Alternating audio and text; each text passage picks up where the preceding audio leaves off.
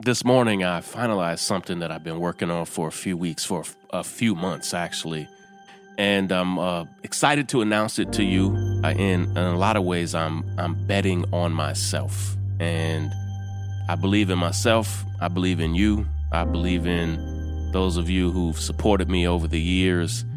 And so I'm making a pretty big decision for my future in a lot of ways. And I want to share it today. Sorry that I'm being coy, but I'll unpack and explain it all in today's episode. Love and appreciate all of you. This is Sean King, and you're listening to The Breakdown. The Breakdown. The Breakdown.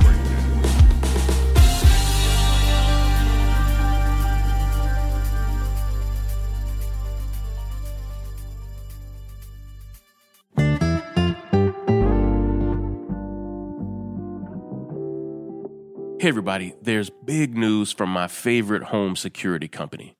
SimpliSafe just launched their new wireless outdoor security camera, and it's great.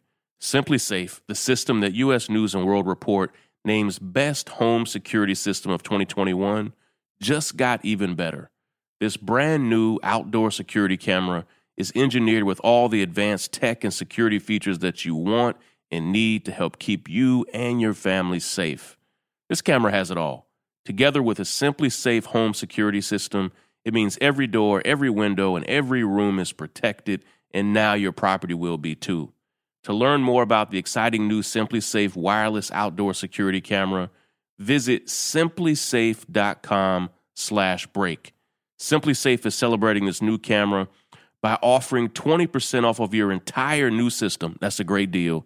And your first month of monitoring service will be free when you enroll in interactive monitoring. Again, you need to go to simplisafe.com/break. Let me spell that for you. simplisafe.com/break. Check it out. Let me know what you think. You can't get any better than this. The Breakdown. The Breakdown. The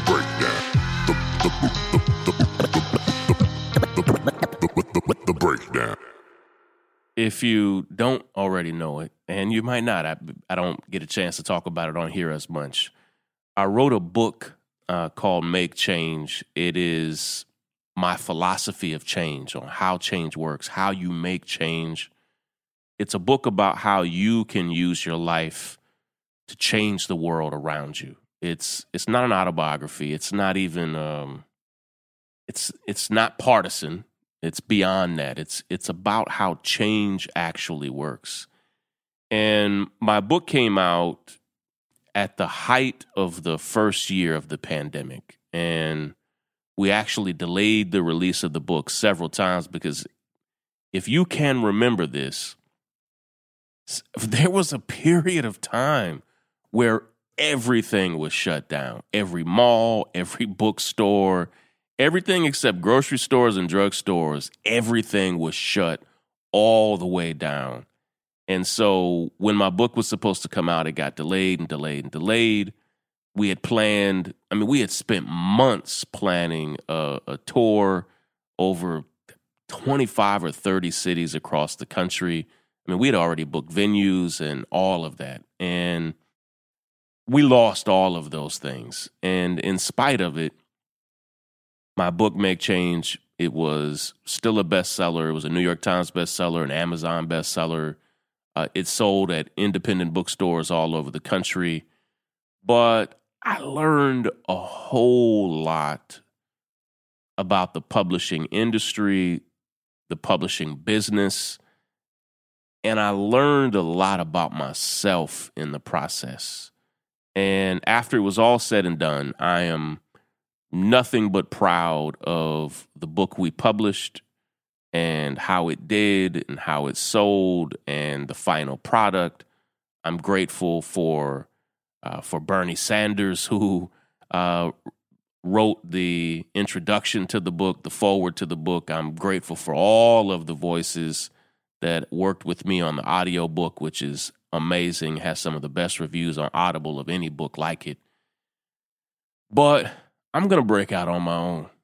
And I've learned a lot about the publishing industry. I've learned 3 or 4 things. And I asked to be released from my contract with my publisher, and I asked to be released from my contract with my literary agent, excuse me.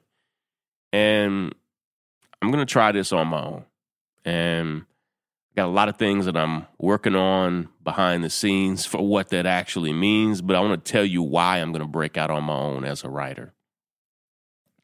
There are probably 4 or 5 primary reasons. Let me just start from the top. First, I've learned that when you work with a publisher, there are certain things that you can say and certain things that you can't. And if you say certain things, it'll probably get filtered out in editing. If you say certain things, it might cause you or your book to be protested and removed from the publisher. And I have 100 different things I need to say that I can't afford to have edited out. I can't afford for it to be protested and pulled from the market. Like, I can't deal with that. And like, my editor was amazing, and I'm grateful that I had an editor who shared most of my politics. But I understood, and even she understood, like, when you're working with a mainstream American corporation, there are lines you can't cross, things you can't say, places you can't go with your book. And that's not how I live my life. And it gets to the root of something deeper. One of the reasons things never change with the issues that we care about so deeply is people keep saying the same stuff. And if I'm not going to be able to say the hard thing, the hard shit, excuse me, parents and family, a lot of families listen to this podcast, so I try not to cuss, but if I can't say the hard shit about whatever issue it is I'm discussing and confronting and talking about, then whether I like it or not, I'm supporting the status quo more than I want to, and more than I am willing to.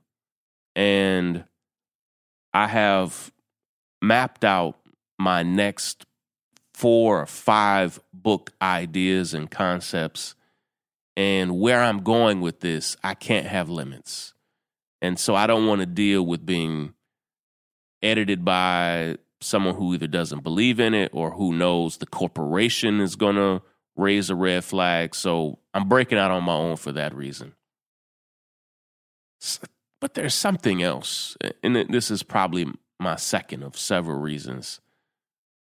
I don't know how many of you understand how this works, but when you have a book deal with a major publisher, and I've had 2 book deals with major publishers, they pay you in an advance, and people celebrate the advance. That advance, that's just a loan.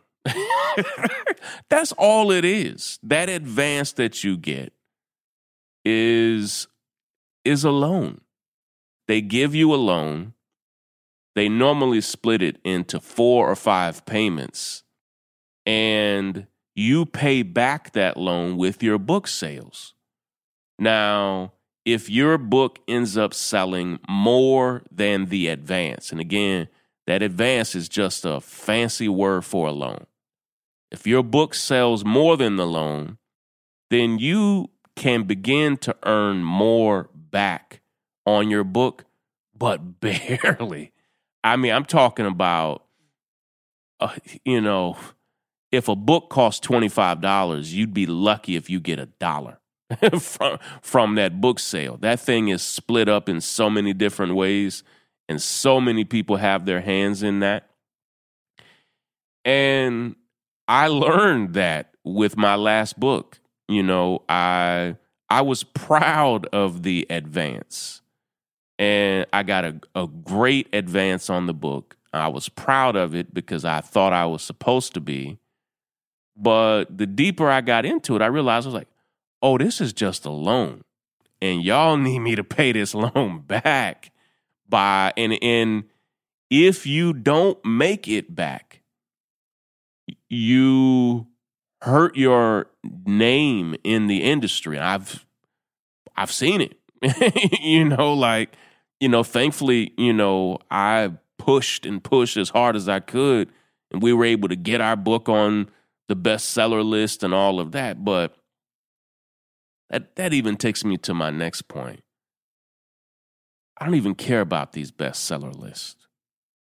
Like, I had to ask myself, my book was a New York Times bestseller, Barnes & Noble bestseller, Amazon bestseller. What I really want to know is, are people reading it? Are they learning from it? I want to know who is reading it, who is learning from it. And the correlation is not always one for one.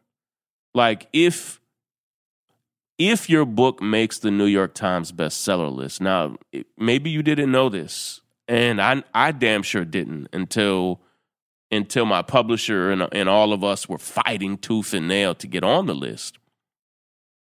And you can Google this. I mean, there are juicy articles about it. The New York Times bestseller list, which is the premier list to be on, it's not even just about sales. Like, the book that sold the most is not number one, and the second most is not number two, and the third most is not number three. It's just not how it goes. And they admit that they have a team that factors a dozen different things into the equation to determine who's number one, who's number two, who's number 3, 4, 5, etc. And I don't even like the New York Times. Like, they're not my friend. The New York Times has never been kind to me. They've never even been kind to my friends. They've never been good to Bernie. They've never been good to progressives. Like, why am I going to fight tooth and nail to be on their... I can't say what I want to say. F their list. I don't care about their list. And I can't tell you the number of authors that I have worked with over the past few years and who came to me for advice because they saw that I made the list, who were then heartbroken when they didn't make the list because they had been told by their publisher, like I was told by my publisher, that making that list was everything. And I saw great authors with brilliant books who didn't make the list, who were crushed that they didn't make it. And I'm not playing that game. Like, opt me out of that. That's not a game. That's not a game I really care to be in. Like, I'm at a point in my life. Damn, I'm 42. I'm at a point in my life. I'm 42 years old. I'm 8 years old, 8 years away from being 50, where I have time for a select number of things, and fighting to be, I'm sorry if this offends you, like fighting to be on the white man's list is not one of the things I'm fighting for right now. Like, kicking and clawing and scratching to be on the white man's list, I truly don't care anymore. Not about that. Now, what I do want to know is who's reading my book. What are they doing with the information? How is it impacting them? How is my book being leveraged for change? And if any future book I ever write gets on the list, so what? So be it. If it's number one, I don't care. I no longer care about that. It means nothing to me. I am opting out of that game. It's about validation. It's about who validates you. But the New York Times has never been kind to me or anybody that I know or love. They just haven't. And while it's kind of hailed as a kind of liberal newspaper, it's and there are great journalists that write for it, absolutely, and many other papers. I don't need to be on their list,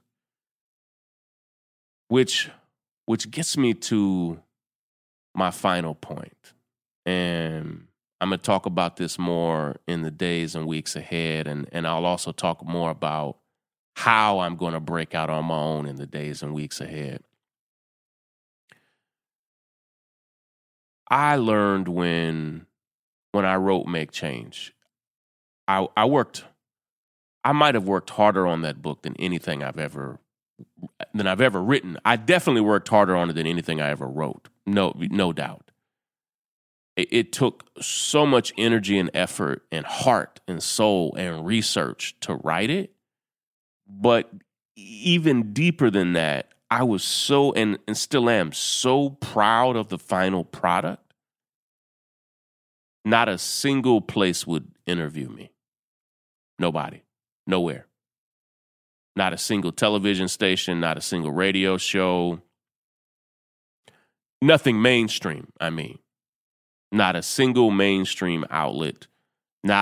Even though we made the New York Times bestseller list, and they were books that sold way less than mine. They wouldn't mention my book, they wouldn't do an article on the book, an article on me, even though Bernie Sanders wrote the foreword. It was as if, had I not forced myself onto that list, they would have been glad to leave me off of it. Had I not forced myself onto that list, it would be as if my book didn't exist. And every mainstream place that covers books and writes about books, it was as if I was on a blacklist somewhere. It took me a while. As I record this, it's October 28th of 2021. When you feel abandoned by the mainstream, at first it stings. Then when the sting wears off, it hurts some. After you get over yourself and get over the sting and whatever hurt you had, whatever expectation you had from thinking you might get some mainstream play, after you get over that, it's liberating. And now that I know what I know, that I'm not going to get any mainstream love, now I'm not even going to strive for it. Like, I'm free of that. Now that I know that the New York Times and the Washington Post and the LA Times and NPR and every other place and magazine and publication and television show you can name, Oprah and everybody, now that I know that everything I do will be ignored by every mainstream outlet, now that I know that, I can go in my own direction.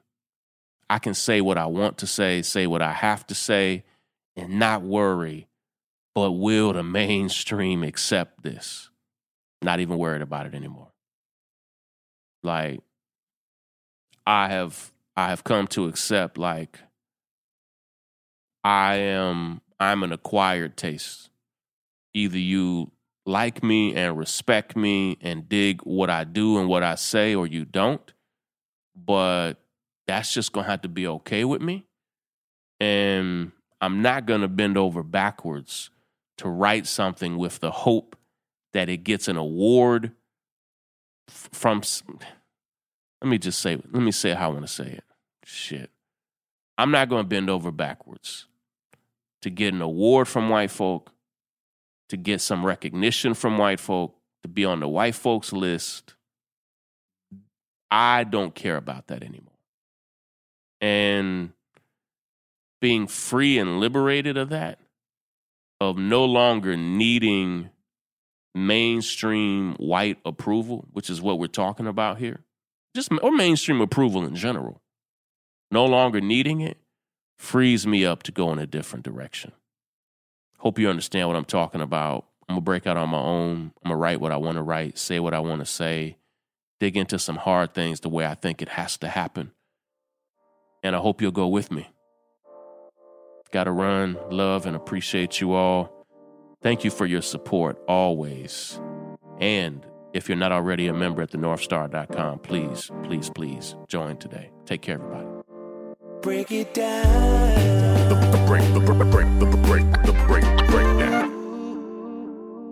I'm Tiffany Hawkins. I'm Alan Boomer. And we are the Momentum Advisors. Every single week, we talk about wealth management, personal finance, and entrepreneurship. We are financial advisors by day. We're entrepreneurs by night. We're building wealth for ourselves, and we want to make sure that you understand how to build wealth in your own family. Tune in for shows like Is Your Money Racist? Retirement Savings, Investment 101. We literally run the gamut on all the things that you need to know about financial wealth, creating a legacy for your family, and really just wealth creation as a whole. What we find is that these conversations are happening, but they're not happening as much as they need to in diverse communities. And so we're bringing a new voice, a new amount of energy, and we want you to tune in. So we bring the tips, we bring the strategy, and we always bring the good news. So make sure you tune in every week to the Momentum Advisors. There's something for everyone. Moment